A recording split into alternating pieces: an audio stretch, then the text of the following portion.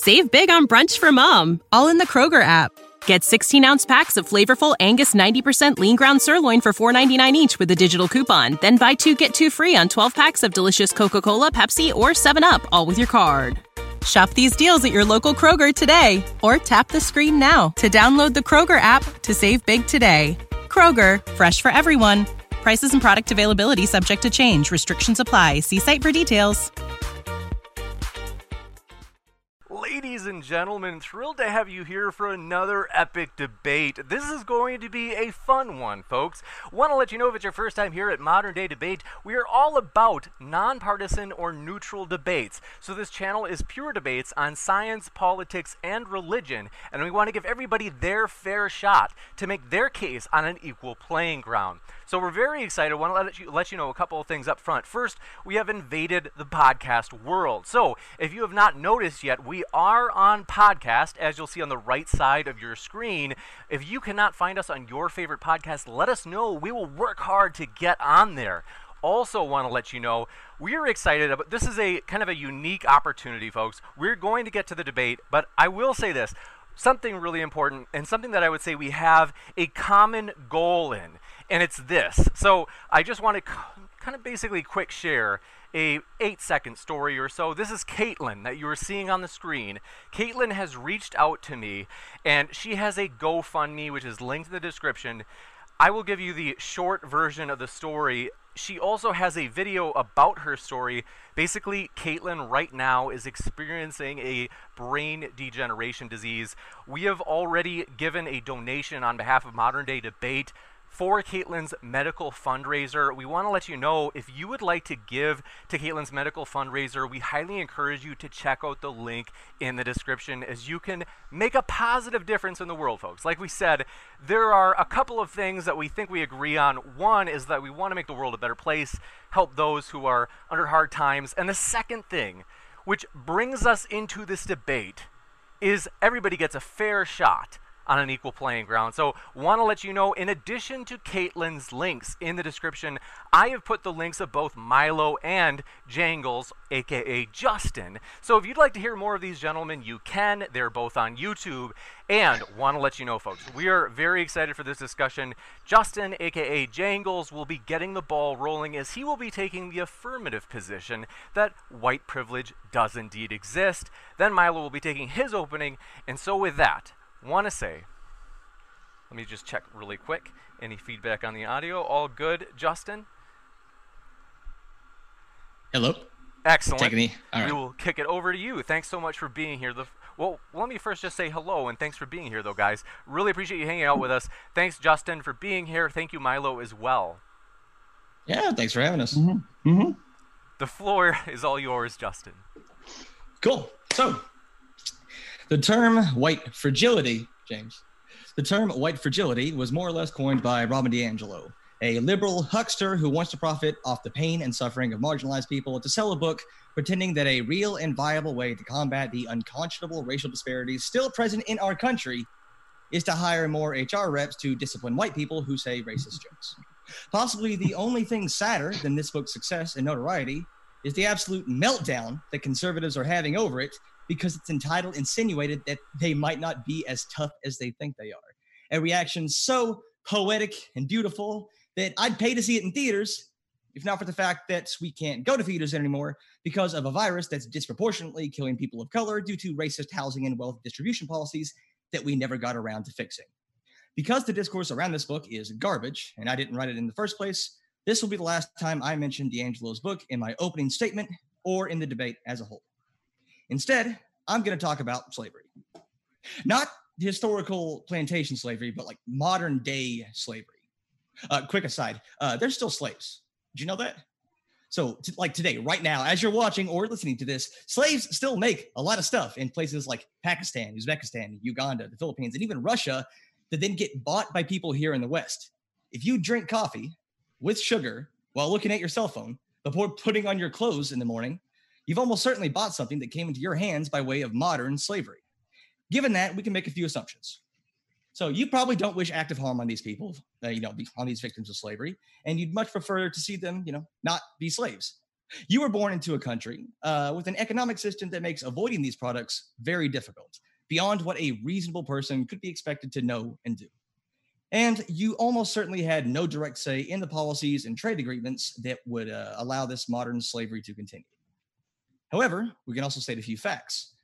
The reason you are not one of these slaves is due to factors beyond your control, and not in any reasonable sense due to the virtue of your personal decisions. The reason these people are slaves is in huge part thanks to factors beyond their control, and not in any reasonable sense due to the lack of virtue in their own decisions. You have, in no uncertain terms, played a part in helping to contribute to these conditions by virtue of your participation in the economic system that benefits from them. And after that, we inevitably have a few questions. Is modern slavery your fault? And does this make you a bad person? There are a few schools of thought to help us answer this, and what better place to start than the guiding principles of the country you likely live in, the greatest goddamn country on earth, the United States of America. Freedom and meritocracy. In America, you decide your own fate and succeed or fail on your own merits, with the assurance that no matter where you end up, you got there by clawing by your own two hands. Which would mean, yeah, it is your fault. You chose to buy the coffee and sugar and shirt that some kid halfway across the world was forced into making. If you didn't know about it, that's also your fault. Nothing was stopping you from doing the tiny amount of research it would have taken for you to find out. And ask yourself, does a good person buy things made with the blood of slave labor? The answer to that is no. So yeah, it is your fault. And yeah, you are a bad person. Unless. Well, before we get into that, let's talk about how this is analogous to systemic racism in America. Mainly about how systemic racism in America absolutely exists, and to disagree with that is to be incorrect. Systemic racism is not the result of some shadowy cabal of evil white people conspiring in a boardroom somewhere, no matter how many tiny idiots try to frame it that way. Rather, it's a reflection of linear time, actions in the past having consequences in the present.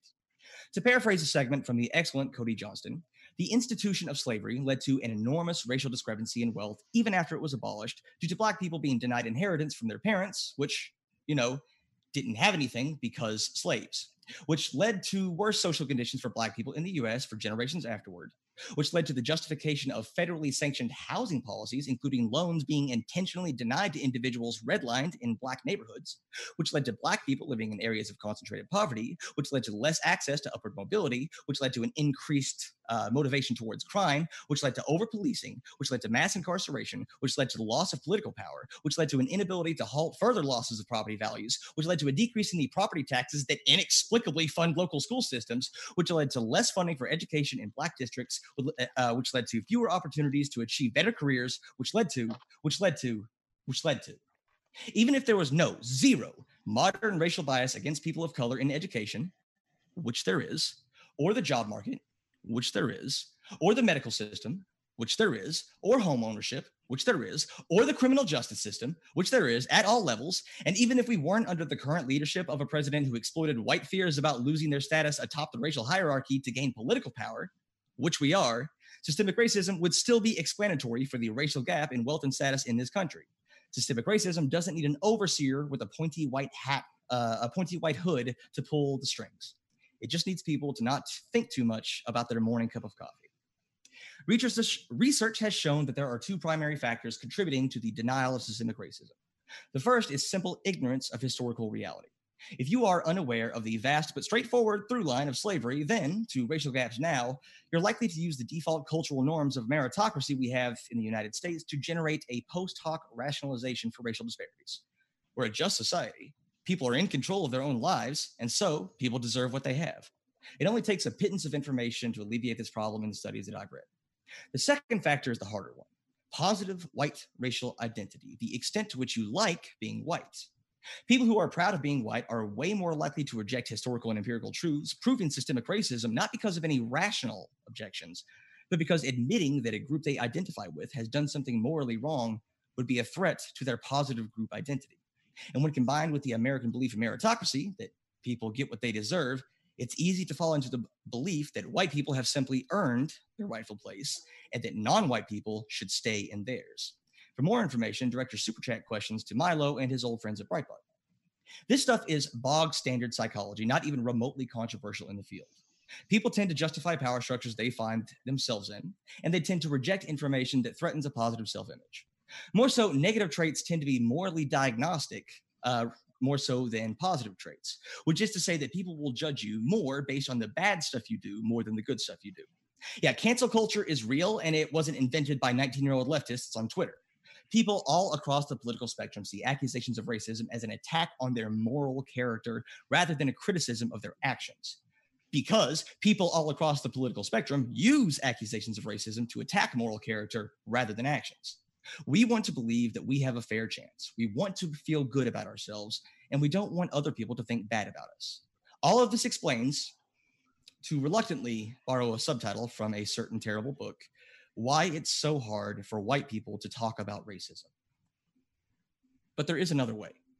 Instead of pretending that none of us are products of our environment, that black families probably deserve to have only 10% of the wealth that white families have, that you chose to support slavery with your cup of coffee, we could put our individual actions in the proper perspective. We all make choices, but our choices are heavily influenced and limited by the system presenting them to us. When you adopt this position, you find that you don't have to ignore the historical reality of systemic racism. You don't have to ignore the mountains of empirical data showing racial disparities in nearly all aspects of modern life, and you don't have to believe in scientifically false genetic differences between socially constructed racial categories. You get to realize that the same theory that rejects a genetic explanation for Black poverty and crime in favor of an environmental one also rejects a genetic explanation for white propagation of racist systems in favor of an environmental one. You get to realize that racism, or any other prejudice, systemic or otherwise, isn't a binary on or off switch that automatically pegs you as a good or bad person. You get to realize that it's just cultural inertia that keeps system of inequality going rather than evil racist conservatives or incompetent detached liberals. And you get to realize that while you aren't personally responsible for building this unjust system, you can be a voice in the collective push to change it.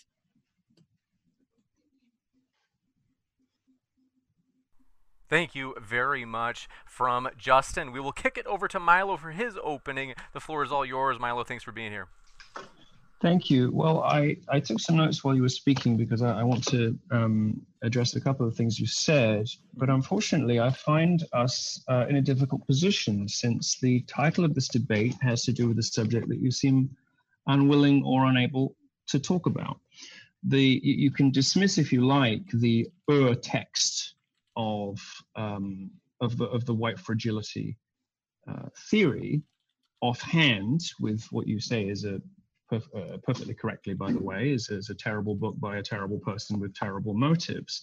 But that's what we're here to talk about. And if you don't want to talk about her, you can at least talk about the theory in general terms. Now, before I go on and start being mean, I do first of all want to pay tribute to the fact that you're here at all, because it can be very difficult these days for me especially to speak to anybody. They tend to get browbeaten by their own fans, which is a very depressing and ghastly thing to submit yourself to. But I would just like to thank you, Justin, for showing up at all. And you gave us in your opening a very well structured, well organized, passionate, and in some ways quite persuasive opening, but it was to an entirely different question. And it also, I suspect, and this will perhaps become clear in the discussion, ascribed to me or assumed on my behalf a number of positions I simply don't hold. Let's get back to the subject that we're here to talk about, which is white fragility. Now, this is outside the realms of statistics. It's outside the realms of crime data. It's a theory that talks about how white people feel and to what extent they're responsible for their own responses to allegations of racism. Now, you mentioned earlier, people get upset when they're accused of being racist because they think it's an assault on their moral character. Yes, and that's what Robin DiAngelo says. But you seem to be mistaking, you could call it, I guess, the difference between structural racism and systemic racism. You talk about systemic racism in quite a persuasive way, and in many ways I do agree with you on those subjects. But the structural racism that Robin DiAngelo is talking about is a little bit different. And Well, let me start at the beginning, and let me start at the beginning of what I want to talk about with that, and then we'll get to you at the end. Now, this, it seems to me, this white fragility thing, it seems to me quite obvious that it is a sort of white on white crime. White fragility, the theory of white fragility, which is profoundly dehumanizing to blacks, by the way, seems to be a sort of class war and a generalization from the particular, a sort of projection, not from everyone, but from a specific group of people. Now, when you read Robin DiAngelo's book, White Fragility, the thing that popped out at me, and I'm glad you don't like it because I don't like it either, with extraordinary admissions of quite alarming and amazing attitudes that she apparently has toward black people. She admits that, you know, she gets the impulse to cross the street when she sees one. She admits that, you know, whenever she hears about a bad neighborhood, she knows what that means. These are things that I have never thought about going through my ordinary daily life. And this, I think, is what gives us a clue to understanding what we're here to discuss today, which is the projection of a small number of white liberals of their own anxieties and feelings and you might say sort of middle-class guilt issues onto the rest of the population. Now, you can sort of see this with Me Too. Liberals do it with Me Too as well. They'll sort of, because their husbands are Clintons and Epsteins and Weinsteins, they think that the rest of men are like that too. Unfortunately, we're not. It's just your guys that are like that. And in the same sort of way, this profound discomfort with black people seems to me to be a uniquely left-wing problem. Now, you and I are going to agree in extraordinary detail, I'm sorry to disappoint you, about many of the things that, many of the legacies of slavery that black people are still enduring and suffering and all the rest of it. We're going to agree on a lot of that. We're going to agree on a lot of things to do with criminal justice. We're going to agree on a lot of stuff. But what I can't agree with, which is what we're here to talk about, which unfortunately you simply declined to even attempt to defend, is the thing that you are here to speak in the affirmative for, which is the idea that white people have a difficulty, almost a sort of social pathology, when it comes to speaking about race and their own complicity in injustice. Now, if you follow any of these debates, you might be thinking, well, white people are in a bit of a bind these days because it's sort of racist if you notice and racist if you don't notice. We've all seen those flowcharts that are floating around message boards, and I think that's right because this theory of white fragility doesn't seem to me to be addressed at fixing anything. Now, you, Justin, creditably and commendably want to fix things. You have reached out to listeners in a way to say, be part of the solution. Robin DiAngelo and the Colton theory of white fragility says that white people shouldn't even attempt to think about solutions because that is in itself another manifestation of racism. So it seems to me that we have quite a lot in common, and I'm afraid I have you at a disadvantage since you haven't really defended the thing you're here to defend. But what's very obvious from listening to you is that you have a passionate sense of the injustice that black people in this country have felt, and it's one that I share with you. But white fragility is not the way that we're going to help Black America, because it seems to me, indeed, it says itself in its founding text that white people wading in with solutions is just another expression of white supremacy.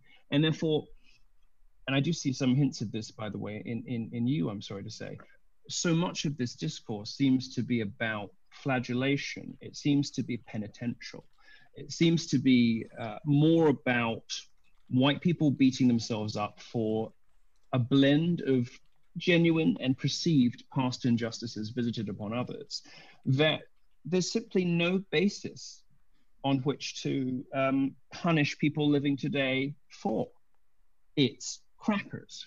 So it may surprise you to learn I have, in fact, some sympathy with the call for reparations. I would like to see the money very specifically and carefully spent and hope that it does some good, because I understand, I believe, I recognize that there are some legacies there.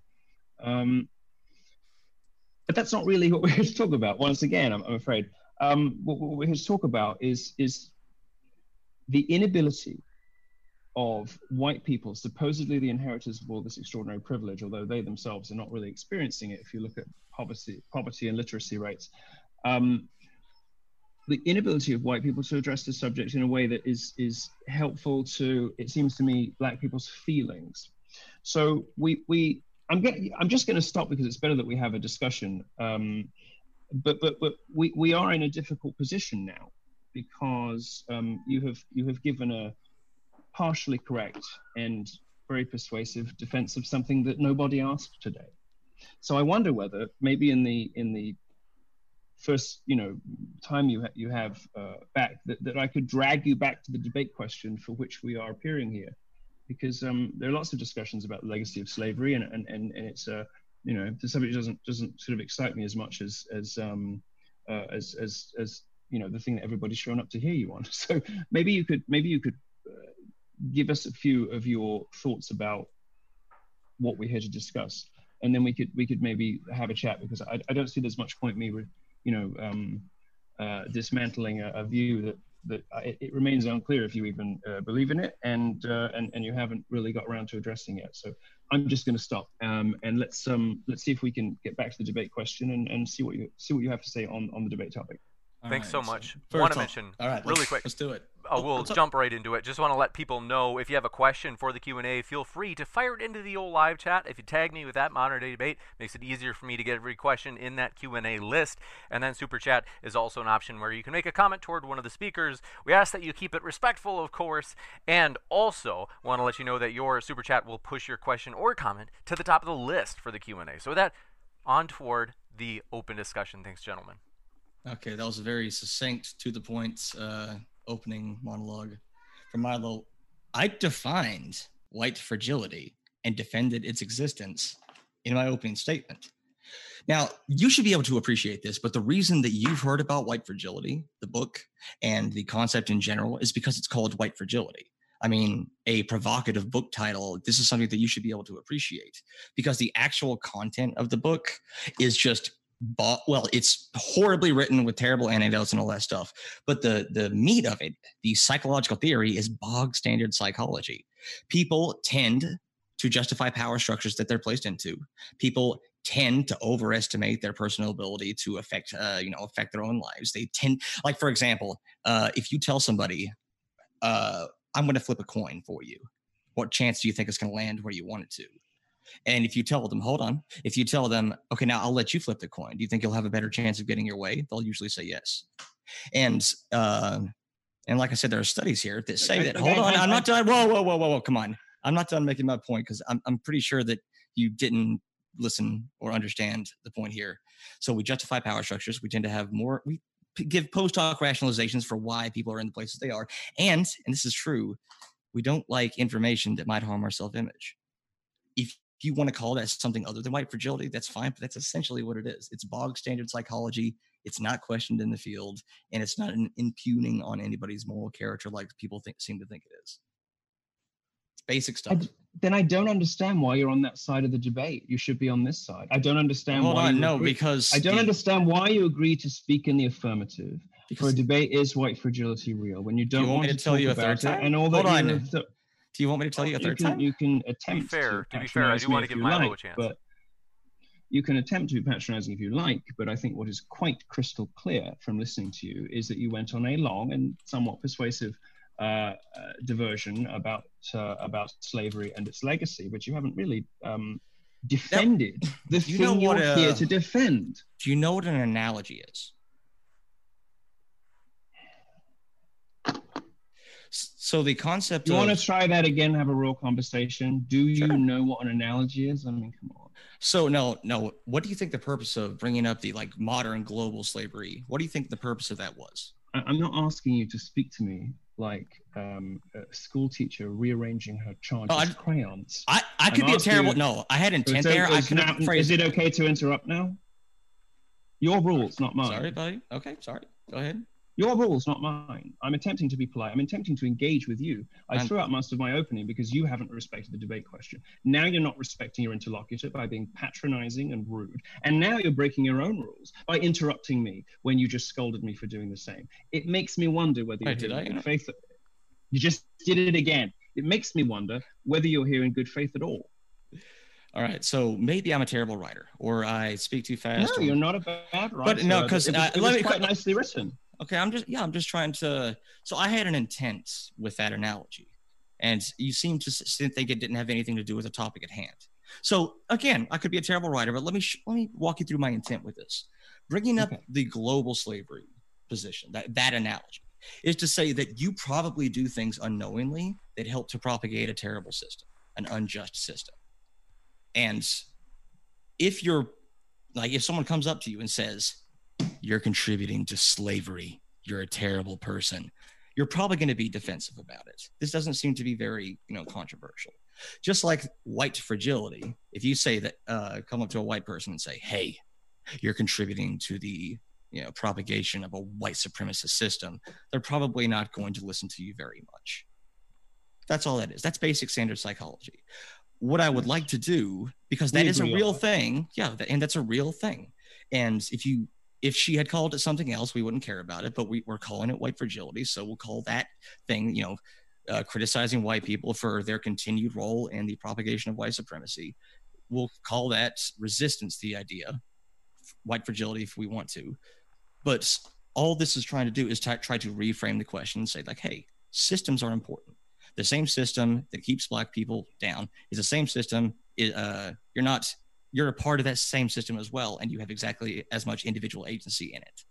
So that doesn't mean we can't affect change. That doesn't mean individual actions aren't important. That doesn't mean person-to-person interactions aren't important. I think it's stupid that, we think we can fix racism by hiring more HR managers. I think that's stupid.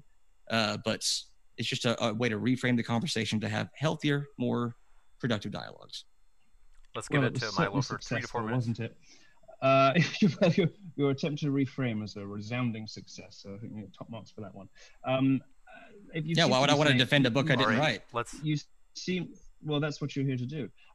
Because you agreed to defend the you agreed to defend the premise of the book, you silly man. And I did. I did successfully. Well, you seem to be saying that you agree that white fragility is real, but only in the sense of a sort of collection of generalities drawn from different disciplines, one of which is what you call basic psychology.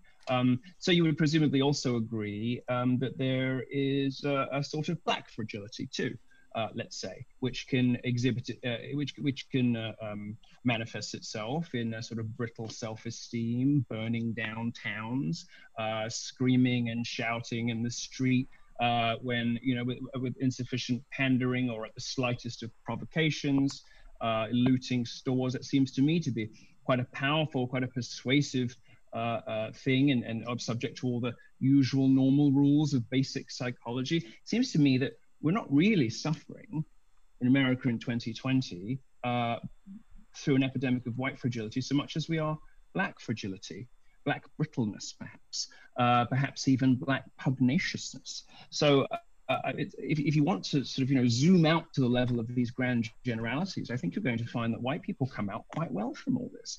I mean, why do you think that is? Hold on, why do you think that is? Why do you think, and if we zoom out and look at the system, why do you think that white people are doing better than Black people? If we were to zoom out, like you just suggested.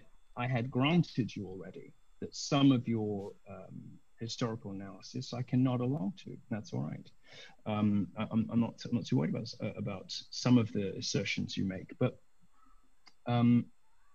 it's not surprising in a majority white country founded by white people who brought people over against their will and who have shockingly unsuccessfully, when set against other countries that used to have slavery systems of the same sorts of people in the same sorts of places, America has done appallingly badly in a way that Britain, for instance, seems to have done really rather remarkably well. And that seems to me entirely a product of the same kind of careerist race baiting that Robin DiAngelo is engaging in. It is a product of people aggressively attempting to keep the race business alive. And the great tragedy of this, when it's married with injustices in the criminal justice system, which I agree with you exists, where it's married with horrible things that have been done to Black people, like moving them all up into these disgusting, depressing, windowless blocks of concrete hell in Chicago. These things are dreadful, designed to break the human spirit. They're ghastly. But it seems to me as though we've kind of reached a point where it's time to stop allowing yourself to be, if you're growing up Black in America now, it seems to me it's a point to stop allowing yourself to be handed a victimhood script and use what are undeniably probably, still little lingering vestiges of whatever. Stop using it as an excuse to behave abominably, because not only is there an extraordinary just rank civil disobedience to the point of abject and disgusting criminality happening on the street everywhere, which I have to say is, like all left-wing movements that pretend to be for people of color, is mainly driven by rich white people. Dude, you're taking a long time to say that you think the answer to the problem is that Black people should just act better. That's a way that you could have taken that entire thing and like condensed it into the actual point that you're making. So now we're interrupting and answering for each other. Is that right? Am I allowed to do that to you too? You said we have reached the point where Black people should just behave better. No, I asked you a question. I said, am I allowed to interrupt you and attempt to summarize your points? Hold on. Yeah, absolutely. Interrupt me anytime I go on for a while. So you think that was a rule that I set? So the rules. Well, you scolded me for interrupting you, which sort of implied that you didn't. I guess I'm just stronger than you, and can keep talking. So, can you sum up what you were trying to say? I'm sorry for interrupting you. I didn't want to hurt your feelings. So, can you sum up what you were trying to say here? What is this snark coming from? And it's like you've come into this with. I'm sorry that I hurt your feelings. I'm literally trying to get you back to talking about the topic. Hurt my feelings. I don't know. I've never hurt my feelings. I've never heard of you. I don't know who you are. You have no power to hurt my feelings. I'm trying. Yet here you are. I showed up prepared to have a serious debate on the subject matter, and you tried to do a sort of clever weasel dodge with your. Well, then get back to talking about the subject. But it's kind of talk about the subject. Come on. Pointless. You don't want to talk about it. Then get back to talking about the subject. I've asked you like 3 times now. Let's give Milo some time if you agree with the underpinning principles, as you seem to, behind the theory of white fragility, then do you also agree that we have a problem with Black brittleness or Black pugnaciousness? Because you can grow up in the poorest neighborhood in the world, but shouldn't you still know that murder is wrong, and shouldn't you still know that stealing is wrong? And is there any justification in 2020 America for the way that Black people behave? Do you think that they just don't know that murder is wrong? No, I think they do know, but they do it anyway, and that's precisely my point. Why would they do that? Why would you do something that's wrong? Because even though you know it's wrong. Well, once again, I think we find the blame laid at the feet of white liberals here. I think that if you look at the Clinton crime bill that destroys the Black family, rips dads out from homes for the uselessly, trivially, hysterically stupid sin of having a blunt or having some weed at home. I mean, it's almost unconscionably wicked that we can't, in ways we can't even really fully appreciate. The destruction of the Black family at just the moment in history when it looked like Black America was taking a really positive turn upwards was done by the left. The welfare dependence, which has done so much to destroy any sort of aspiration. In a lot of underprivileged communities, it must be said, but it's hit Blacks hardest, pushed most aggressively by white liberals. The way that Black cities are policed, hands off, rather than as what we know stuff that works because it was tried in New York under Giuliani and whatnot, which keeps people alive and gets the murder rate down. No, instead, this sort of hands-off, touchy-feely policing. Well, obviously, there will be a slice of people who, even though they know something's wrong, will do it if they know they can get away with it. And unfortunately, that's the sort of situation that we find these very disaffected, troubled, young, fatherless Black men who will, it seems, pretty much do whatever they think they can get away with, enabled by and supported by and funded by a white liberal establishment, which says all the right things about Black people. But what it does seems to sabotage and injure them at every turn. Okay, so let me ask you a question. We have all these white liberals putting out crime bills that destroy communities. There's a war on drugs that destroys these communities. The left and welfare dependents destroy aspiration. The hands-off policing put all these kids in jail. These disaffected, troubled young men are just put into a position where they're just not likely to succeed. Do you think that's how dumb would you have to be to have your solution to this problem be, well, the individuals should just make better choices? It wasn't my solution. No, I'm not saying, no, I'm talking about, this is the concept of white fragility, because a big portion of white people, and this is not a left or right thing, liberals and the left and all this stuff will do it too. Well, not the left, but you know what I mean, will look at that and say, well, it can't be because of systemic racism. A lot of people still deny systemic racism, and systemic racism are the things that you're talking about, right? All those factors that, you know, were out of their control, mostly due to white people, because white people just have historically been in charge. So why do you think a bunch of white people, because we are talking about white fragility, deny the existence of systemic racism and just expect individual black people to overcome their circumstances? Why do you think that is? I think perhaps because a lot of whites don't have I don't think a lot of, especially wealthy white liberals who push all of the stuff that I was just talking about, I don't think they know black people. I don't think they grow up in those neighborhoods. I don't think they really have much of an idea what it is to grow up black in America. I think that sometime later in life, when they acquire a worldview, typically, you know, at university, and they suddenly discover these, you know, what in their view are kind of like mistreated magical creatures, they suddenly want to go out and save them all, like they're whales, or like they're again, the question was other aspect of the question was, why do you think they deny systemic racism? Can I continue? Why don't you just answer for me? It'd be a lot easier for both of us. I'm asking you, why do you think they deny systemic racism? Maybe I want to provide some context to the question you're asking. Okay. If you keep doing this, we cannot have a conversation. We just can't. Okay. We can't have a conversation. You can interrupt me. This isn't a conversation. This is you know, you're attempting some sort of peculiar interrogation, not really. I asked you a question. Do you think conversations don't have questions in them? Apparently, not knowing what I believe in the first place, and then interrupting me and telling me what my answer is. That's not a conversation, and we can't proceed. I asked you a question, dude. Just one sec. Okay, so let's give Milo like maybe 2 to 3 minutes uninterrupted in the same way, and then we'll come right back. You know, I mean, maybe you've seen other conservatives recently who show up and kind of machine gun people and talk over them. Well, that's not my style. So if you came prepared to win on those grounds, I mean, I'm sorry, you got the wrong guy. I prefer to have a civilized discussion. If you don't want to do that and you insist on these behaviors that disrupt and destroy any possibility of us, you know, finding common ground or talking about something substantive, I don't see the point of being here. So it's up to you. I mean, you can either straighten the fuck out, or it's better that we have this debate with someone else. It's really up to you. What I would like you to do is commit to dropping the fucking snark, because it's not making you look good and it's not helping us discussion get anywhere. So drop the attitude, drop the bad behaviors, and treat me as I have treated you, because otherwise there's just no point in being here. I got things to do. It's a lovely sunny day. I can skip down the beach and have a nice day.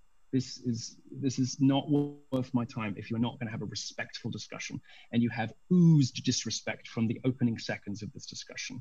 If you are prepared to cut that shit out, I'm prepared to continue. The ball is in your court. Do you remember the question? All right, I guess the answer is no. No, I'm asking you to get back on track, dude. I think it's clear the answer is no. So I don't know. I'll just talk about some things I think are interesting. How's that? I made some notes about. I made some notes about the subject we're here to talk about. Now hold on. You don't want to. Now I just gave you uninterrupted time. One sec. When someone accuses you of being a racist when you're not, and you feel threatened, it's proof of white fragility. Hey James, I think it's my turn to talk, but when you're not, I think we're well past any of that, aren't we? Let's go back to. Hold on one sec, gents. Just because I'm trying to remember. So. I do think Milo was trying to speak, and then Milo was describing your intrusion on that, and so I do want to if we go back to the original question, I'm also going to allow Milo to kind of cover these new points that he wants to bring up, just so we can cover more ground than what we've covered so far. So it wasn't the answer I was going to give, which requires context, but I'll give you a different one I can give quicker because Mr. Jingles doesn't apparently like to hear me speak for more than 35 seconds. The answer, very simply, I think, is that people, one answer anyway, it's my sort of secondary backup answer, although I perhaps think it's possibly more true. Abnegation of personal responsibility is really a question ultimately about sin. And it is a question of to what extent we are individually responsible, irrespective of the inclement weather, let's say, around us, for our own moral choices. There is something wrong in the Black community in America, and it is partly a product of an inheritance of, racism and slavery and all the rest of it, and it's partly not. And it's that partly not that nobody's figured out yet. And I think the left wants to say that there's no there, and that the racism covers all of it, when quite clearly it doesn't, because it doesn't explain everything. It doesn't explain it all. Nobody's quite worked out what it is that's lingering. What's that slice left when you control for everything, And this pops up in a number of different debates in different contexts and different stuff about race.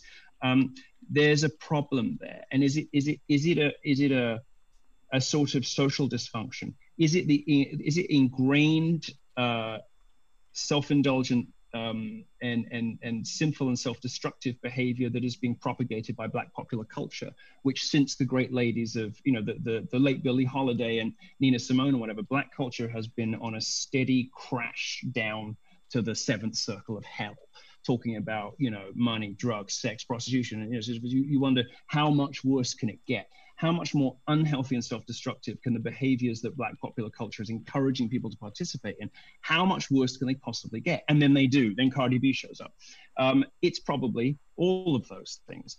As to the question of why white people are, think that the solution is just for Black people to just start behaving better, well, to a great extent, it is the solution. And a lot of the problem of the Black community, a lot of the problems Black people have are of their own making.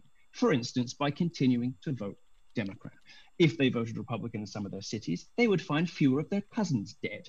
But the problem is, because the civil rights movement, and much of this, is engineered by white liberals, have encouraged Blacks to see their votes as being part of a community block vote, and have made it sort of socially toxic to not vote Democrat.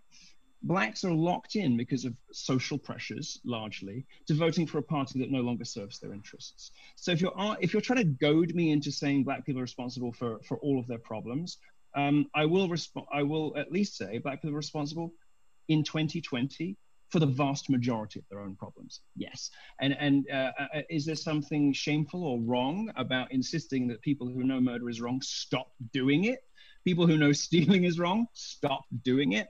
No, you are reducing the agency of Black people by suggesting that because they have inherited this racism, they've inherited this structural this, that, and the other, they are in some way justified to behave that way.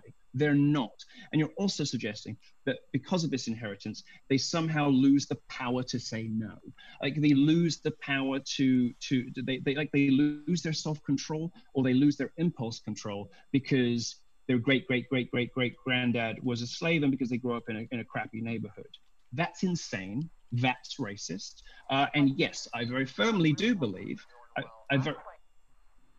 Sorry, I don't know what that was, but I very firmly do believe that that real reform for the Black community cannot be imposed from outside. It has to be reimposed from inside with a renewed focus on personal responsibility, because wallowing in these victimhood narratives obviously isn't working. And the best way to do that is to lean into the one thing Black America does have in common with Republicans, which is the church.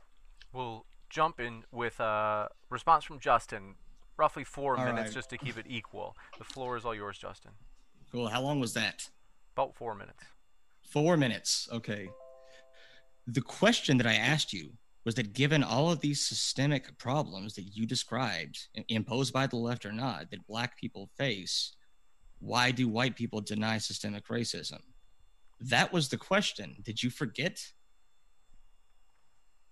You're still doing it. Yeah. You didn't answer anything that I said. You went on this giant Is it- 4 minutes. is Oh, it- now I'm oh, talking. God. I get 4 minutes, buddy. I supposing- get Hold 4 on, minutes, one second. buddy. Okay, so- Supposing that's true. Hold on, I get 4 isn't minutes, it buddy. weird? Okay, we Isn't do have to isn't kick it it back. frustrating Hold on when one people second. show up and answer Okay, completely so- different questions with the one set? Well, yes, it is. So what we'll do is we'll give 4 minutes to Justin. Justin, when you do Yeah. ask him a question, Yeah, though, let's do like it. he's probably All going to right. respond. So All right. So I asked the question, why do you think, given the undeniable systemic racism that has gone on in the Black community, why white people still white people still deny that it's a thing and expect they just know, even though the problem was not individual black people should be the solution. And his answer was abdication of personal responsibility, sin. To what extent are we individually responsible? There's something is wrong in the Black community. The left wants to say racism is the cause, but no one's figured out the cause. There's a problem here. Black culture has been on a steady crash. How much worse can it get? Cardi B or something. To a great extent, the solution is for individual Black people to get their act straight. Black people are responsible for the vast majority of the problems. Does this sound like it answered my question as to why white people deny systemic racism? I don't think. I'm not done talking, buddy. Why do white people deny systemic racism? I would like you to answer the question. Oh, I think as has become quite clear, we're not buddies. I don't know if any white person. They do. I don't think I've ever. we do have to I don't give know him a if chance any- to respond, Justin. I don't know if any white person says that there is zero legacy from slavery, that there is no structural racism. I don't know any white people who say that there is nothing anywhere in the criminal justice system which is unfair to Black people. I don't know these people. I don't know who they are. I've never heard of them. They're not on Fox. I don't know who those people are. But to the extent, this hypothetical person that you're talking about says it doesn't exist, they're wrong. Does it exist? Yes, a little bit. Has it, however, got much more to do with a sort of moral putrefaction in Black culture and society, aided by white liberals? Yes. So if conservatives, if Republicans, or whatever your Beelzebub is, don't talk about it, don't acknowledge it, or react poorly to it, I would prefer to think that really they just think it's not as important, really, as compared with the other. And I honestly, I cannot, I'm thinking about the most racist people I've ever met in my reporting career, and I have encountered, unfortunately, some really, truly gruesome people, over the last 10 years, and I can't think of a single person who's ever said to me, Black people have absolutely zero inheritance from any of this, and everything they have is better than whites. I just don't think the person that you're suggesting actually exists. Oh my God. They don't exist. That's your answer right there. Dog, who were like Ben Shapiro, Dog. Dave Rubin. Yeah, dog. DAWG. I'm sorry. Okay. I'm sorry if that makes you upset or laughs. I'm happy if it makes you laugh. If it makes you happy, I'm happy. What is this obsession you have with hurting Ben my Shapiro, feelings? I mean, Ben Shapiro. Now, will you not let me talk? Are you used to? Observer. I'm actually wondering if you've Let's ever hear had a from- conversation. Might imagine. I'm actually We wondering do that have your to hear from primary Justin. motivation Okay. here was I hate to do to this, like guys. score Please points don't instead make of me have a mute you. discussion, which is very Okay, so we're gonna kick it over to Justin, and then maybe for like 2 or 3 minutes, and then we'll kick it back over to Milo. Go ahead, Justin. Are you serious when you? Okay, now this is a rhetorical question. It's not an actual question. Are you serious when you say people don't do this? Jordan Peterson, Ben Shapiro, Dave Rubin, even Sam Harris. What do you the mean big by four. do? Now I'm talking, buddy. Come Hold on. Let's give maybe like 2 or 3 You minutes. just asked me a These question. You said, "Am I IDW people serious?" who are You seemed serious like- thought leaders. I mean, they No. cannot deny their popularity, and you cannot tell me that their popularity is because no one thinks like them. I will not accept that explanation. All right, one I am second. still We do have to- talking. Let's hear the rest. Let's hear the rest. Now, this absolutely does exist, and let me answer my question with something that might be actually grounded in reality. The reason people want to deny systemic racism is bog standard psychology, which is what I said in my opening statement, which is white fragility. I have addressed it countless times, despite countless accusations from you saying that I haven't addressed it. You just can't accept the fact that there's a lot of data supporting it, and it's not a very controversial topic. You just wanted to make this about how the left are actually the people who are. One sec. Just gesture You just wanted I to think make we're this not about how quite the to 2 left are the minutes yet. responsible. So the reason people especially white people, and this is primarily a white thing, not because of any inherent genes on white people, because white people are evil, just because we happened to be the majority group in society, and we happen to have a history that has, pushed us to the top of the hierarchy and kept us there. So the reason for this is because we believe in a just world. And as Americans, it's one of our big ethos, freedom, liberty. We believe in a just world. And we believe that people have control over their own actions, and that your actions cause the fate that you are in. The problem with this is that it often works backwards. You give post hoc rationalizations. Instead of having a linear period of time where you can see a bunch of things happening, and that's what led to where this person is now, you almost never see that. You see rioting and looting. You see terrible neighborhoods. You see high crime statistics. And instead of thinking, I wonder if there was something that caused this, no, you work backwards and give a post hoc rationalizations. Well, they're in this terrible position, but it must be because they deserve to be there. And I think we saw that. And because it's such box standard psychology, it's really not a surprise that you gave the same speech that all of these conservative people are giving, that actually it's their faults. And even though white Americans at the top of the hierarchy are the ones who are the reason for the historical circumstances that led to this current situation, somehow we shouldn't be the ones to fix the problem that we caused. We shouldn't invest in education there. We shouldn't invest in better social programs to help a bunch of underprivileged people. We shouldn't invest in more social safety nets to make sure that people have better environments, to buy better things, to make sure that they're not going to be in this terrible situation anymore. No, it should just be Black people should just act better on an individual level. You can say that when I said that I was open to reparations. I don't know how you can possibly claim that. I don't know how you can. And to say that I have, I don't know how you can make that stupid assertion when I said that I was open to reparations depending on how it was spent. I don't think that you can credibly characterize my responses as having very much to do at all with how other conservatives think about this.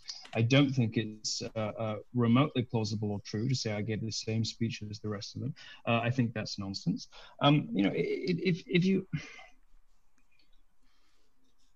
If you think that these sort of general psychological principles hold true, then presumably, thankfully, that we'll have all kinds of other sorts of fragility. Talk to us about Mexican fragility. What would that be like? Because you seem to say this is all universal principles everyone's subject to. What would Mexican fragility look like? What does it look like? Oh, well, that's actually a really interesting concept, because when I told you earlier that people tend to justify the power systems that they've been placed into, that applies to everybody, not just the people on top, but the people on the bottom as well. Right. So because those values, I'm not done. Those values, I'm not done. Those values trickle down into all aspects of society. If you believe that we're in a just system and you just happen to be placed at the bottom, you're more likely to try to justify the system regardless of how actually just and equitable it is. So that's what that would look like. The same principle in the same society applying to everyone, not just white people, but also all people of color. I don't think that answers the question about Mexican. I actually answered the question quite directly. All right. But so presumably that would hold for Black athletes who dominate in almost every sport. That would hold for Black pop stars, I guess. All that. So they all have their own version of fragility based on their privilege in those respective professions. Is that right? Yep. We wouldn't call it Black fragility because they didn't get there because they were Black. Didn't they?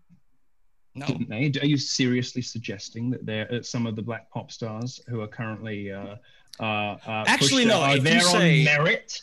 Are you seriously suggesting that there is something about Cardi B of musical talent or creative merit that suggests that she should be where she is? Are you really saying there is anything to her other than her skin color? Let's hear from Jangles.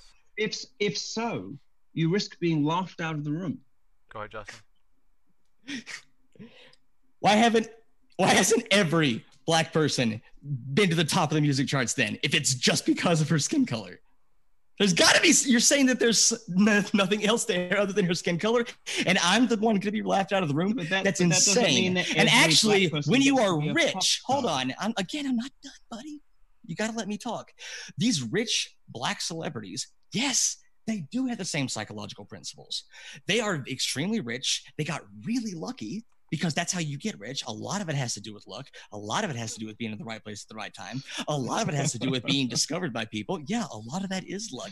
It's not a pure meritocracy. I mean, how do you think so? Right person has to promote you. That promotion has to be good. And you know what? They will think that they earned their place more so than they probably actually did. Everybody does. When I say this applies to everyone, I meant it because these are bog standard psychological principles. All right, we'll kick it back over to Milo for those points. What is the point of any of this? There's nothing to do with what we showed up to debate. What is the point of this conversation? I'm starting to think that as well. I've shown up to try to be courteous and gentlemanly, and I'm being called buddy as though I were a fucking dog.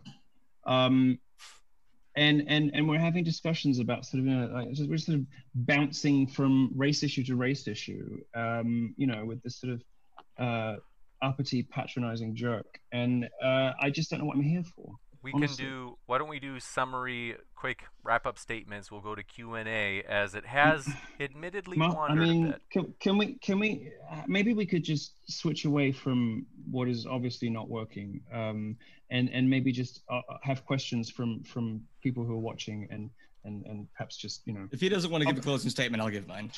No, I can't be bothered. You're not worth it. I'd rather just deal with questions from people in the public. Feel free to have my time too. I don't care. I wasn't even talking to you. I think that we. No, I'm just fucking exhausted by you. So just do whatever you want. I'm much more interested in the questions people are asking in the comments.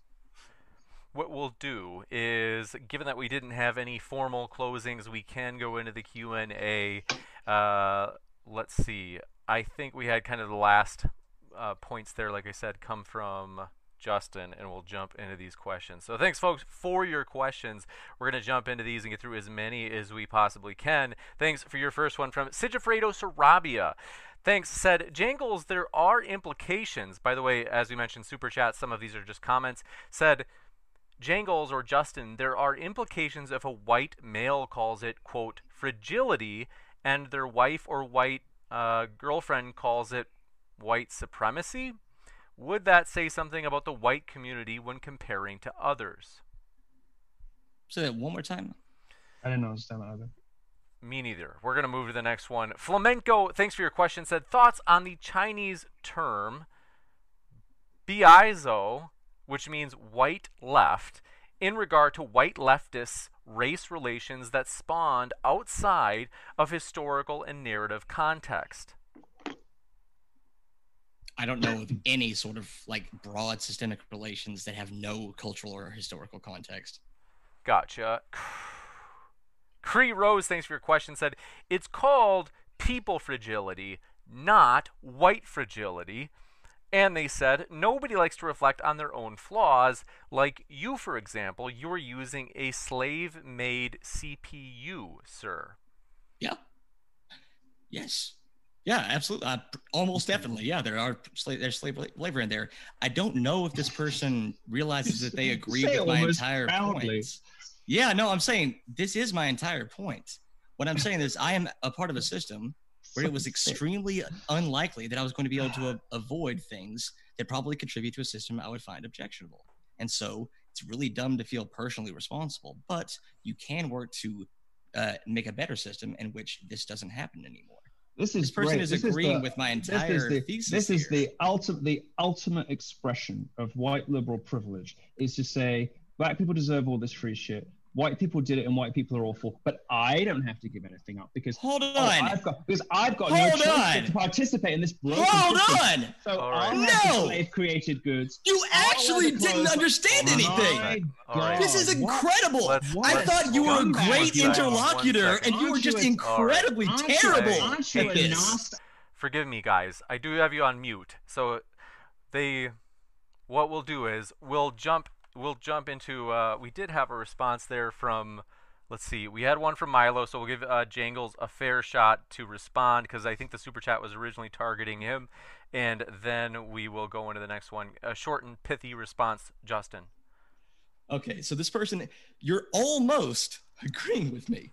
It's just that when you realize that maybe you do things that do end up harming other people, you tend to get real squirrely, like some people get really squirrely and just say that as self-flagellation. I just want to feel like I'm terrible. But no, there's a system here. It's not up to individual actions. It's a collective action.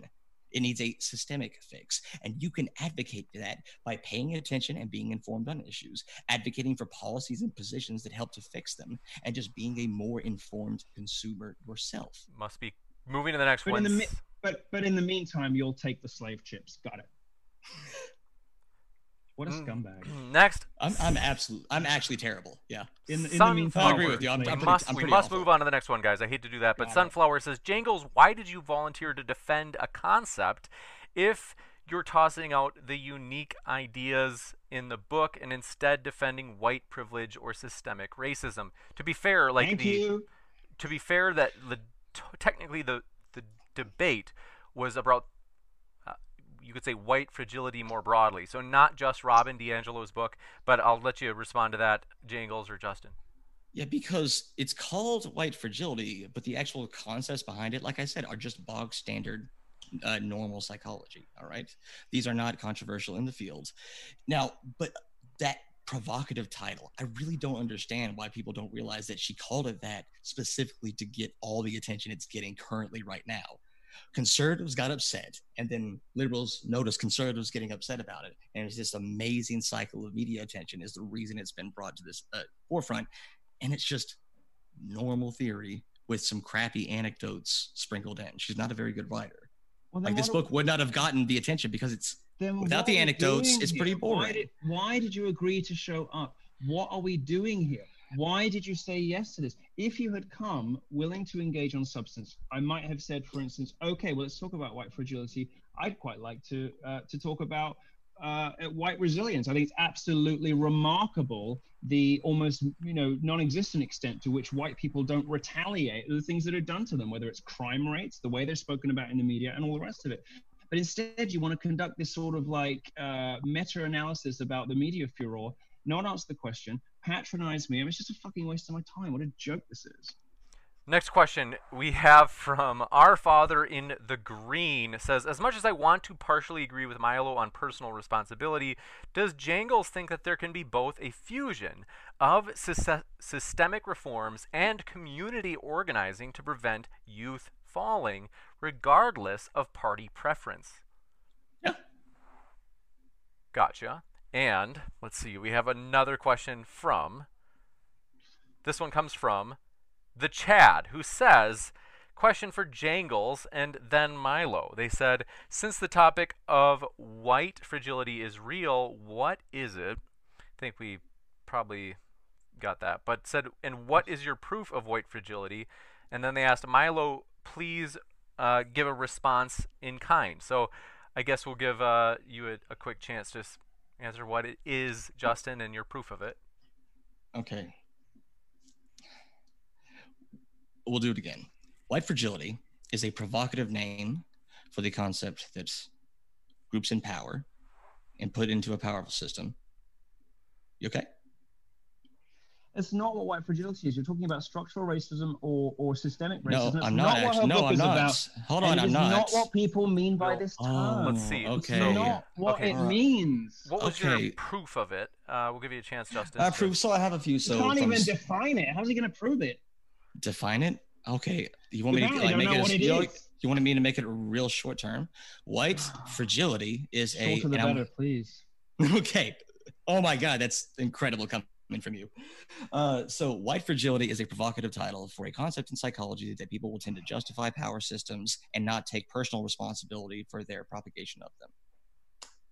And just by historical chance, that happens to be white people are on top. Other groups tend to be towards the bottom, and we still propagate that system unwillingly sometimes, and we don't like being told that we're part of it. Gotcha. They did ask for a chance from Milo to respond, so we'll give you a shot, Milo, if you'd like.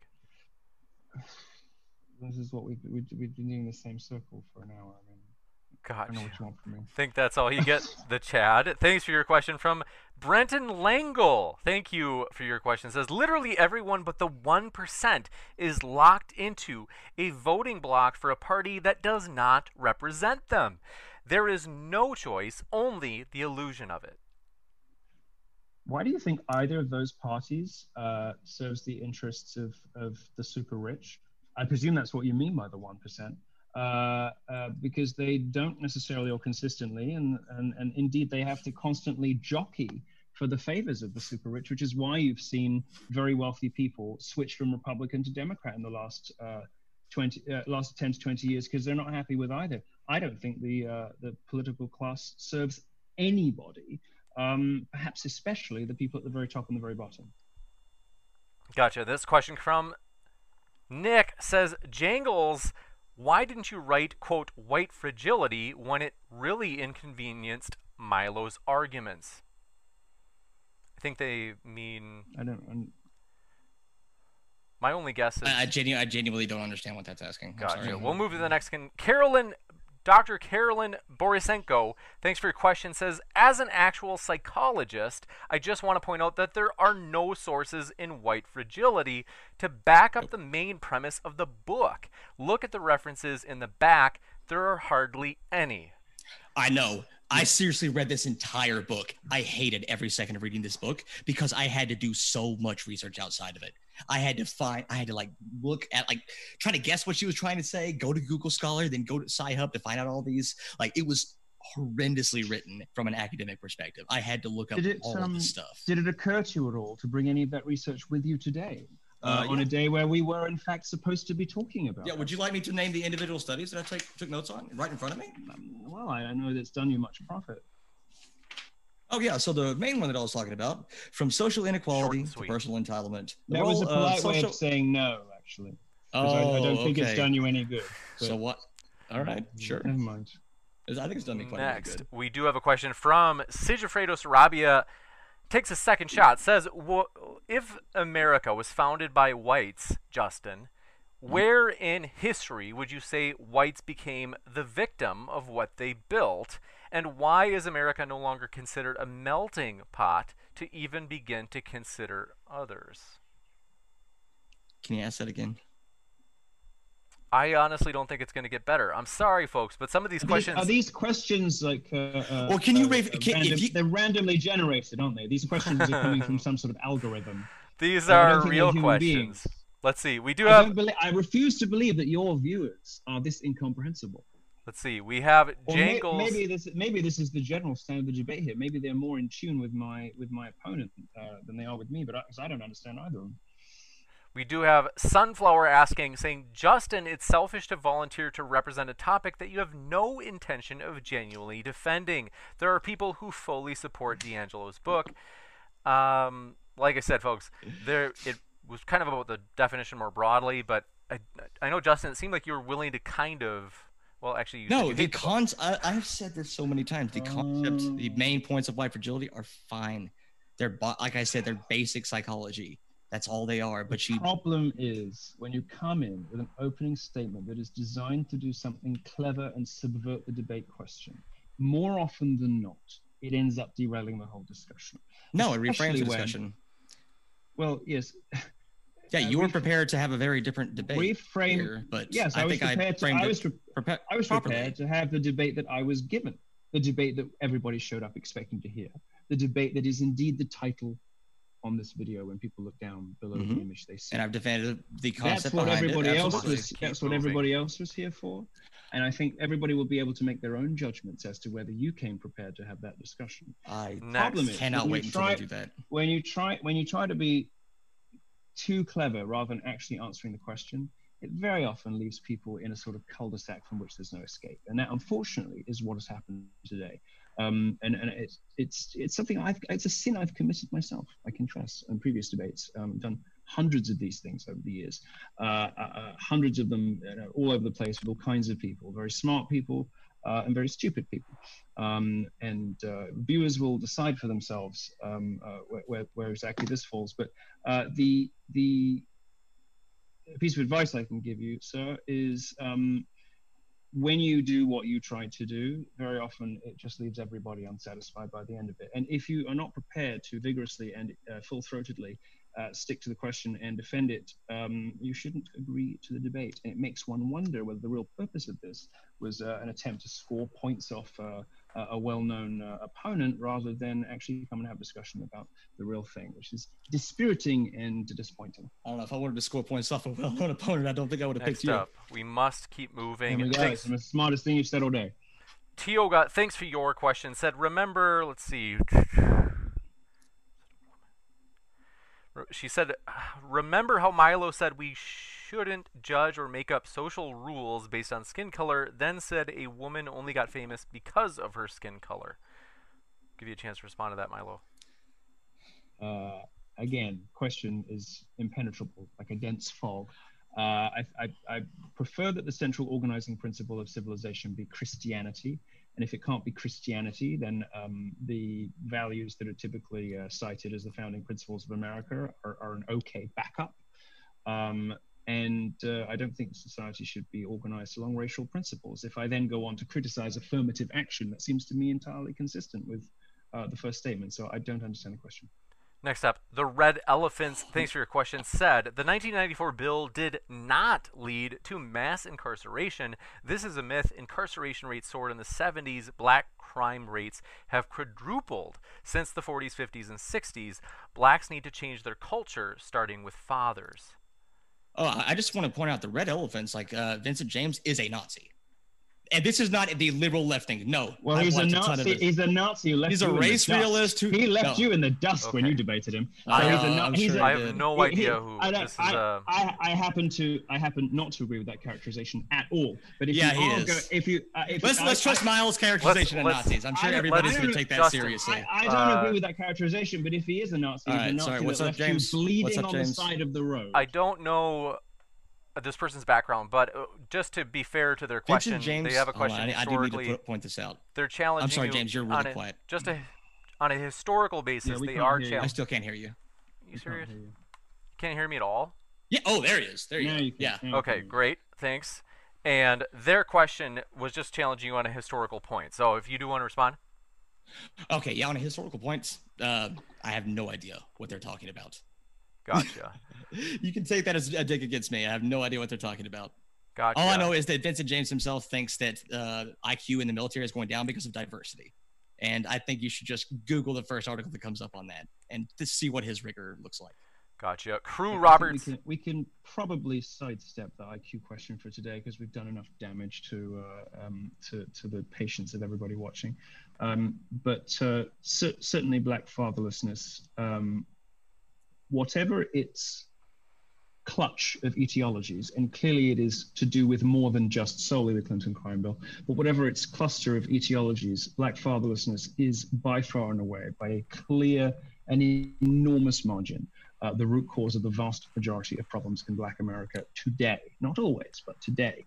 And the problem for that lay with the fathers. It's dads who don't stay. And you can say people are poor, people are this, people are that, but I happen to believe that everybody knows that it is wrong to abandon the mother of your child and your child. And if you decide to scoot off and not stick around, you're a scumbag. And people do virtue signaling from you. Let's let Milo finish. We'll come back to you. I'm not aware of doing that, but whatever the inclement weather circumstances, I mean, you could say that if somebody leaves the till open, what do you people say, the register? Someone leaves the register open at work and there are no security cameras. I mean, you could technically, steal money and not get caught, but you still know it's wrong. You still know you shouldn't do it. Black fatherlessness is because it seems to be that black boys are crippled for life, no matter what happens to them afterwards if they don't have a father at home. What happens to black boys as a result of black fatherlessness, I mean, fix that and you fix everything. You fix everything. And that has to start, yes, with individual black families. Give you a short and pithy chance to respond, Justin, then we got to move to the next one. I have no idea how to respond to that. Gotcha. Hey, I got bored listening, so. Crew Roberts, thanks for your question, said, Milo, do you have a problem with colloquialisms, or is it just, quote, unquote, ghetto speak that you have a problem with? No, my whole family is working class African American, and my house is full of that. And no, I guess I'm just British, and when you show up to a debate, you try to speak in full sentences. That's all. Gotcha. I don't appreciate being called buddy by someone who is already speaking to me like I'm a dog. And to then add insult to injury by implying that we're friends by calling me dog was just a bridge too far, unfortunately. Gotcha. And next question, this one comes Buddy in and from dog. our father. My two mistakes. Our father in the green says, I do think it's flawed thinking, Milo, that Republicans, by virtue that they're not a neoliberal flavor of Democrat, that they are thus going to somehow do a better job. No, I never said that. I think Democrats have been malevolent and evil when it comes to blacks, and I think Republicans have been ignorant and occasionally sort of cruel by omission or simply ignorant. I think in many cases, neither party has distinguished themselves in the way that they have treated black people. You have one party that panders to them while abusing them. The classic abusive relationship. And you have another party that seems to go through these waves of, not giving a shit and kind of half-heartedly attempting to reach out. Both of them seem to me to be but both of them have a lot to answer for. Gotcha. So given that both parties in the United States either pander and abuse black people or go through ways of not giving a shit about black people, I don't understand how individual actions and agency is going to fix this problem by itself. It seems like a systemic problem needs a systemic solution. Wouldn't you agree? No, a politician. Well, I mean, a politician who sets policy or says bad things about you or promises you something doesn't deliver doesn't justify me going out and stealing and robbing. And that's definitely what I was asking. And just because a liberal brings in just because there are structural problems in the criminal justice system doesn't mean, well, I'll smoke a blunt anyway, even though I know it's illegal, even though I'll probably go to jail because, what the hell, I may as well just be bad if the whole world is unfair. No, you would. I don't know. White people tend to do that a lot, and they don't get caught. Well, okay, it's just a lot of generalization about races, which some people find offensive, which I don't think it's very helpful. But I said white people smoke weed. We must go to the next question. And that's racist. Alexander Nick, thanks for your question, says, how could you falsify the white fragility hypothesis? You know how important that is in science. It is not a hypothesis or theory, just a bad thesis. Oh, sure. So to falsify the white fragility hypothesis as I presented it, you'd probably need to demonstrate that a significant portion of, I guess since it's the white fragility, specifically white people actually are informed about things. They actually don't get defensive when you start to criticize their actions, and they don't take personal responsibility for systemic issues. Like they don't see an attack on systemic racism as an attack on their character. I think if you could show that with statistical significance, that would probably falsify the theory. Gotcha. And thank you for your question from Pants L. Never gets old. Pansel Jones asks, Jangles, how is your wife's boyfriend? And Brenton Langle, thanks for your question, says morality only applies when the person... Why didn't you let me answer that question? I was going to tell them. Gotcha. And Brenton Langle, good to see you again, says morality only applies when the person could have reasonably done something else. 99% have no say in the system. We cannot be held morally responsible. It's mixing up a few different things there. You're not morally responsible for the law, perhaps, in a direct way, because you didn't write it. And if you're young, you may not have voted for it. But that doesn't mean that you don't know that certain things are simply wrong to do to one another. And in any case, the sort of earthly system of political rules and laws is quite a distinct thing from right and wrong, as I think we all know. Again, such an impossible question it's such an impossible question to really understand. Gotcha. And Morior Invictus, thanks for your question, said, Jangles, you had an issue with blacks being denied their inheritance, so shouldn't whites then be entitled the inheritance their ancestors won for them? All these are like, what do you mean by one? There's so many layers to this. Like, what does it mean to win your inheritance? This is that problem that we were talking about, right? If you already have something, you tend to give post hoc rationalizations for why you deserve it. You got him with that one. You did something I didn't do. You got him with that one. What now? No, I'm saying hold on. I know you got him with that. If blacks should be able to inherit, why can't white people inherit the proceeds of colonialism and slavery? Answer? Because it was shitting on a specific group of people and we never fixed it. Did you think that was a gotcha? Did you think that was a hard question? If Well, we you believe in started- the concepts you of started- racial equality I and know- equity I in know general what- and freedom I and know what liberty, I would we say should to probably it. be pretty concerned about the fact that we didn't offer it to this entire group of people on the I basis know of what superficial I know what characteristics. I know what I would say to it, but you started dissembling and just you started deconstructing the question, trying to buy time while you figured out what the fuck you were going to say. Well, the projection on you is so insane. By such and such. No, it was just. You could. It was nice. Oh my I enjoyed God! that. We know what he was doing when he was rambling about absolutely nothing earlier, because he just projected it onto me.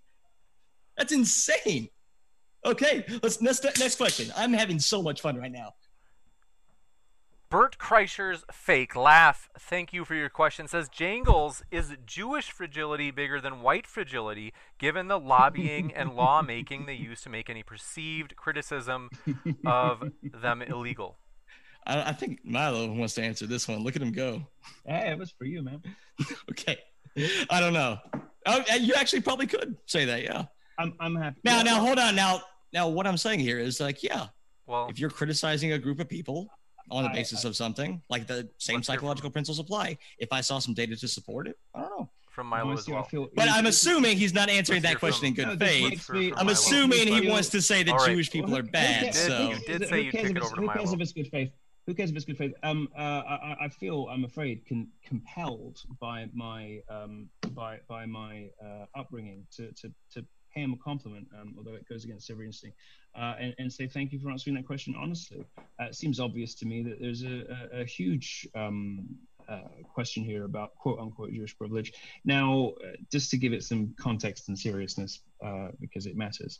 I've recommended this book to people before, but the way I think properly to understand this subject is to read a book called The Holocaust in American Life by Peter Novick, and he basically talks about the reinvention of the Holocaust in the 1960s as a protection mechanism for Jewish interests, and also, the book sort of explains the birth of identity politics, the birth of victimhood culture as we know it. It's of course written by a Jew, about the way in which the Holocaust was sort of resurged in American public life in the 60s and onwards. Very interesting and fascinating. It clearly, and I say this as sort of Jewish, like I was raised Catholic, but I technically Jewish, and I haven't seen much of this in my own family, but I have certainly seen a fuck of a lot of it in America. There is absolutely a way in which the ADL and various other organizations sort of leap to shriek blue murder at phrases and statements that don't seem particularly controversial to me. I mean, I hate to defend her, but I think Ilhan Omar was on the wrong end of this from the ADL. And when some of the things she says are awful, but when I actually looked at what she had said, it seemed to me completely unobjectionable. And I think that this sort of fake cries of anti-Semitism, it's sort of like the last unbreakable cultural taboo in American popular culture. And it does definitely insulate a lot of Jewish critics and Jewish people more generally from the consequences of their speech and their actions. I think it's absolutely real.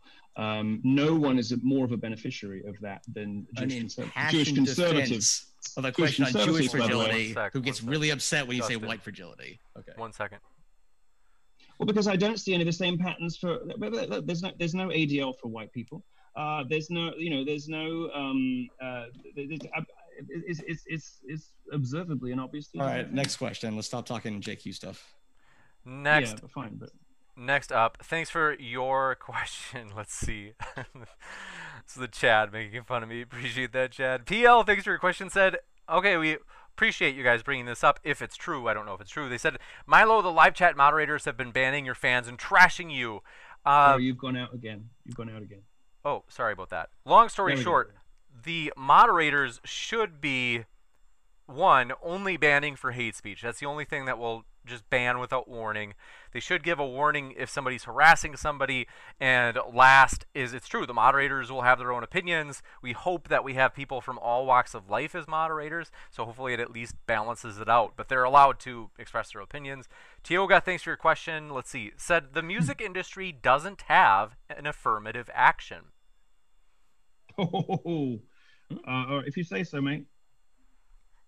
Gotcha. Sunflower. I actually wonder why people are so upset about the concept of affirmative action. If like systemic racism has stopped black people from getting into these positions, Because why wouldn't you want to address? Why no? Why wouldn't you want to address? Because it hurts black people. It doesn't work.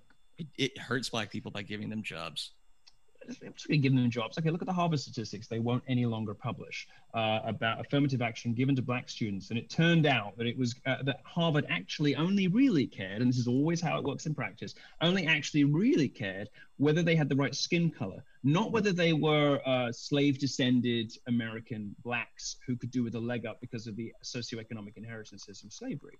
No, all Harvard wanted was. Are you saying that maybe we should have a better system in place to actually address problems? Do you think that maybe that would help a little bit?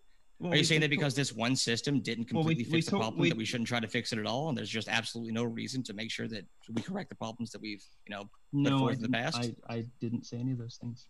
Oh, cool. Awesome. I'm glad you didn't do that, because that would be a very stupid thing to suggest. God, you're exhausting.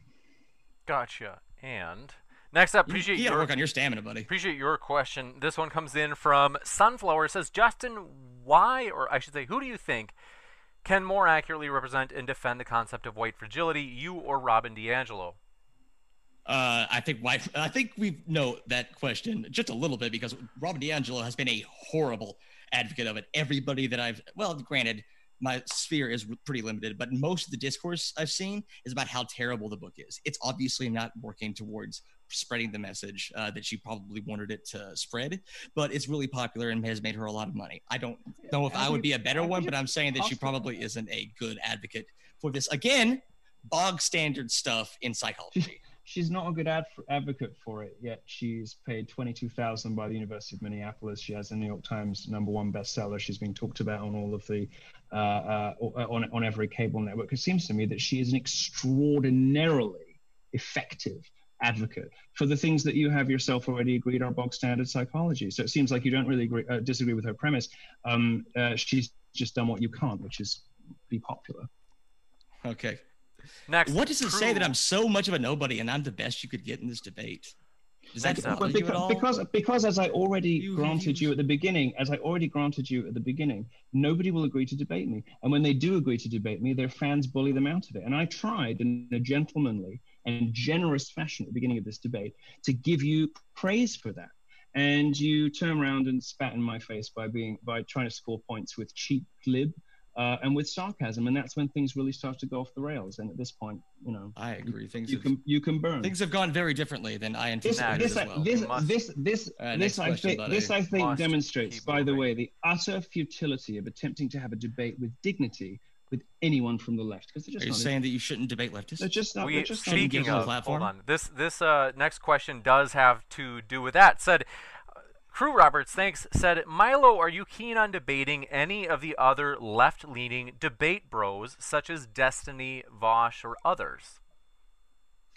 Like I say, it's years go by between anybody agreeing to debate me, and that was true at the height of my career, and it is true in my you're debating Destiny in a week and a half. Let's let him respond. Twilight, semi-retirement I now found myself in, blissful semi-retirement. I have this, and then there's something happening, I think, in Minneapolis, in person. I think it's Minneapolis, I forget.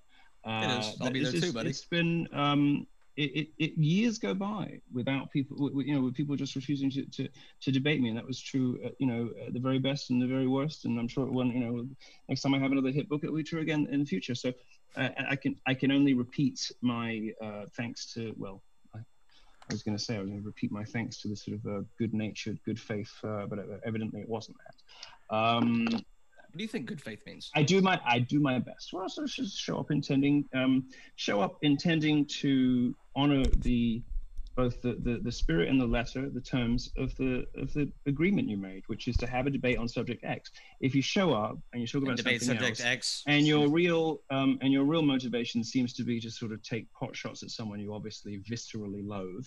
I did so much research. That's all I wanted to do. I just don't think that's I just don't think it makes for good. Something that I think is think anyone's really interesting. interested in watching this. Something I think is really interesting, really Short quick, and sweet. is that he was right that no one really debated him before, and as he was like kind of rising to prominence, and a lot of people were criticizing me for having platforming you by debating you and giving you the attention again. And I think this is a really good demonstration of why debating is not platforming. Does anyone who wasn't already a fan of Milo in this debate, do you have a good opinion of him after this? After he spends the entire debate whining and just going off about completely irrelevant points while he tries to think of an answer to the question. I think people will divide along partisan lines with precisely that opinion about both of us respectively.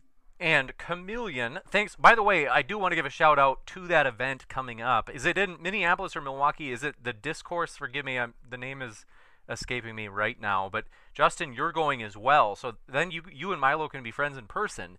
Where, I can't remember, is it in Milwaukee? I think so. Milwaukee sounds more like it. Okay, and then what was the name of it, just because I do want to let people know about that. So Milo and Destiny will be crossing swords at that event, so that should be exciting. So next up, I'm sure he'll watch this, and I'm sure he'll come with better preparation and more focus and manners. Because if he doesn't, it will go the same way, and people will see what they already kind of suspect about leftists, which is there's no fucking point bothering with you, and we should just lock you all up. Steven's a nice young man. Okay, Chameleon, thanks for your question. Says, is Jangles prepared to address the topic? I lost you again.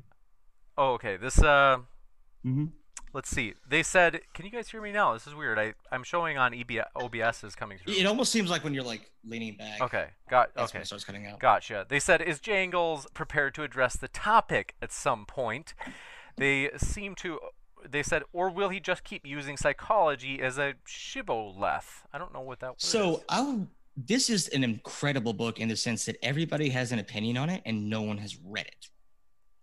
I have addressed the core principles. Talk about it, but it seems to not only be me who thinks that you are not addressing the subject. I got to give Justin a chance to respond.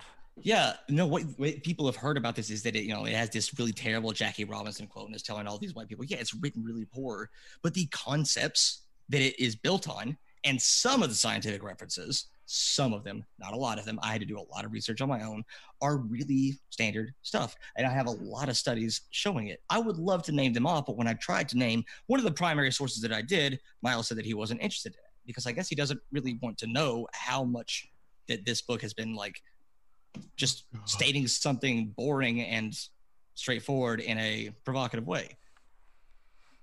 We will go to the next question. We only have a few minutes, folks, and so we, at this point, cannot guarantee that we'll get any more additional questions other than the ones I have in front of me. This one comes in from, let's see.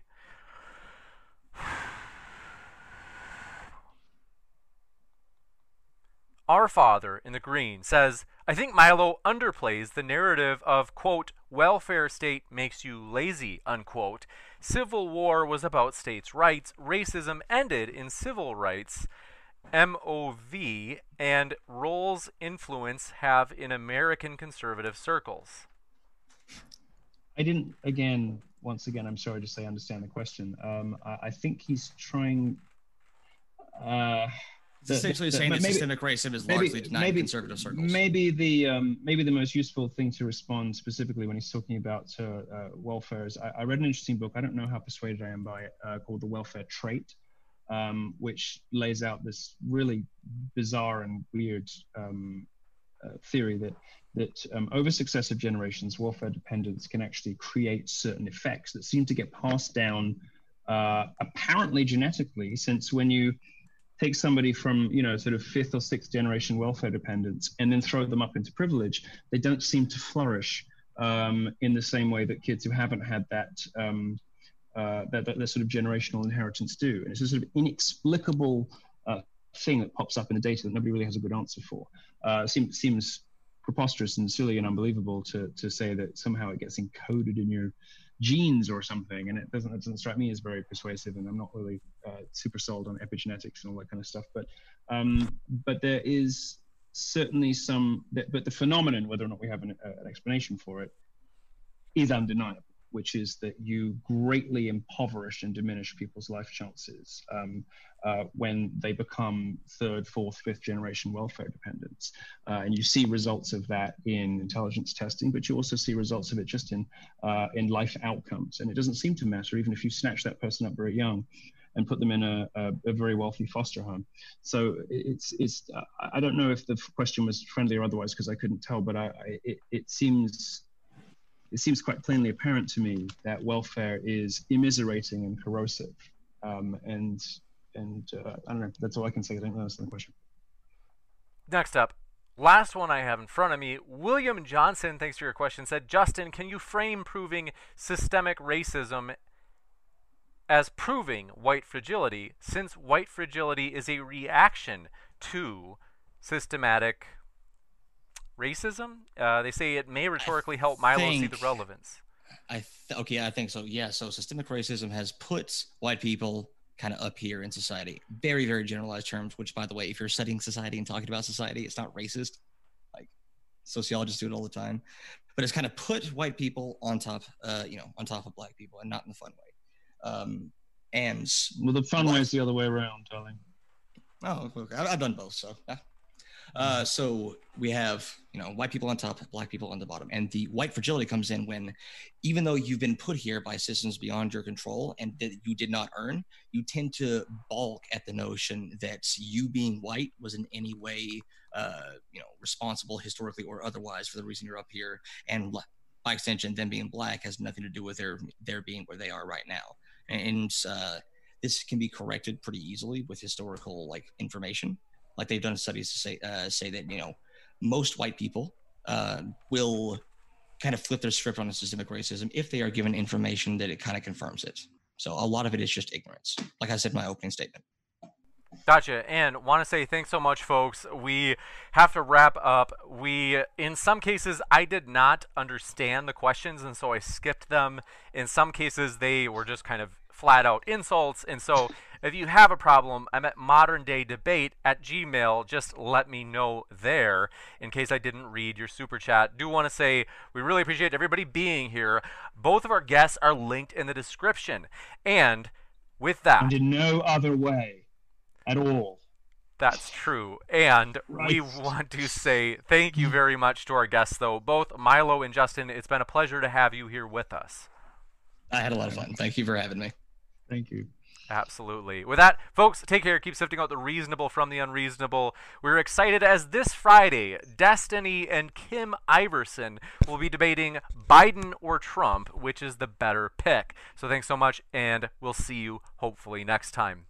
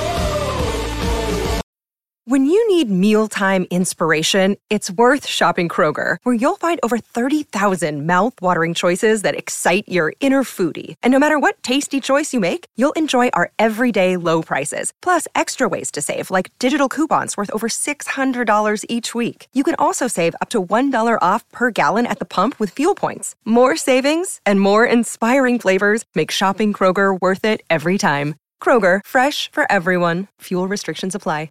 You know how to book flights and hotels. All you're missing is a tool to plan the travel experiences you'll have once you arrive. That's why you need Viator. Book guided tours, excursions, and more in one place. There are over 300,000 travel experiences to choose from, so you can find something for everyone. And Viator offers free cancellation and 24/7 customer support for worry-free travel. Download the Viator app now and use code Viator10 for 10% off your first booking in the app. Find travel experiences for you. Do more with Viator.